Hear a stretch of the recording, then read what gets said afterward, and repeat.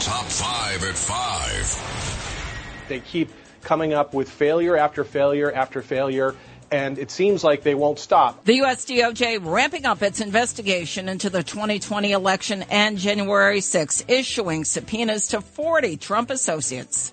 Congestion pricing in Midtown Manhattan is expected to negatively affect areas outside the zone, with congestion and pollution as drivers skirt added fees. Weeks before the November election, New York's governor ends the COVID-19 state of emergency, for which Hochul has been heavily criticized by her Republican challenger, Lee Zeldin. President Biden unveils his cancer moonshot initiative with the goal of cutting cancer deaths in half. Emmy Awards are out. The Early News has the highlights of last night's awards out in L.A. The U.S. Justice Department issued 40 subpoenas seeking information about the actions of former President Donald J. Trump and his associates in relationship to the 2020 election and the January 6, 2021 riot at the U.S. Capitol. Boris Epstein and Mike Roman, who are both Trump advisors, have had their phones seized, according to the New York Times. Among those subpoenaed, Dan Scavino, Trump's former social media director, Bernard Kerik, former NYPD police commissioner.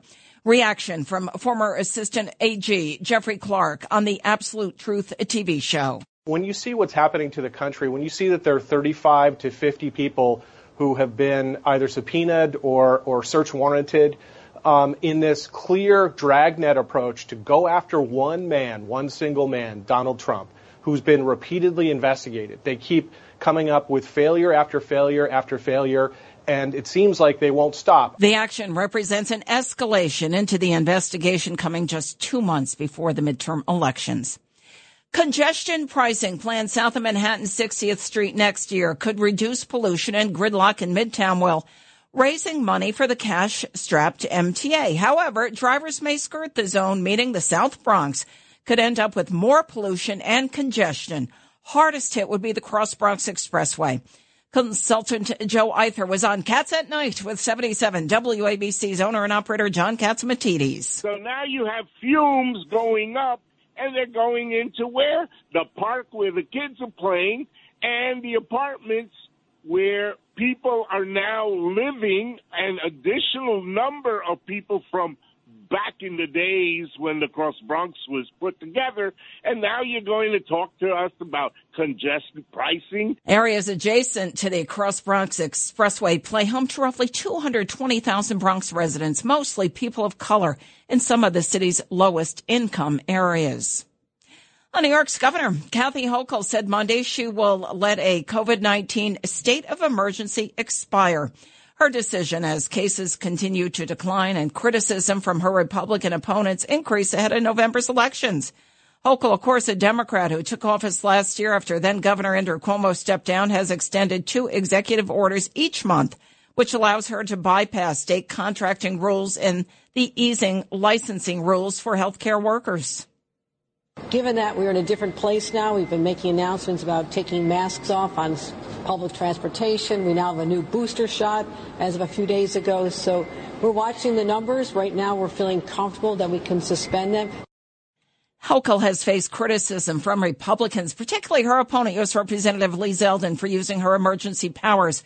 Her administration has purchased $600 million worth of at-home COVID tests, according to the Times Union, from a company called Digital Gadgets, which contributed $300,000 to Hochul's campaign. President Biden unveiled his Cancer Moonshot Initiative Monday at the John F. Kennedy Library on the 60th anniversary of President Kennedy's famous moonshot speech. In the speech, JFK rallied America to beat Russia to the moon in 1969, as they did. Biden, who wants to cut cancer deaths in half over the next 25 years. Cancer does not discriminate red and blue. It doesn't care if you're a Republican or a Democrat. Beating cancer is something we can do together. Biden lost his son Beau to brain cancer in 2015. The 74th Emmy Awards celebrating the best in television were presented Monday in L.A. The White Lotus, Ted Lasso, and Succession picked up some of the biggest awards of the night.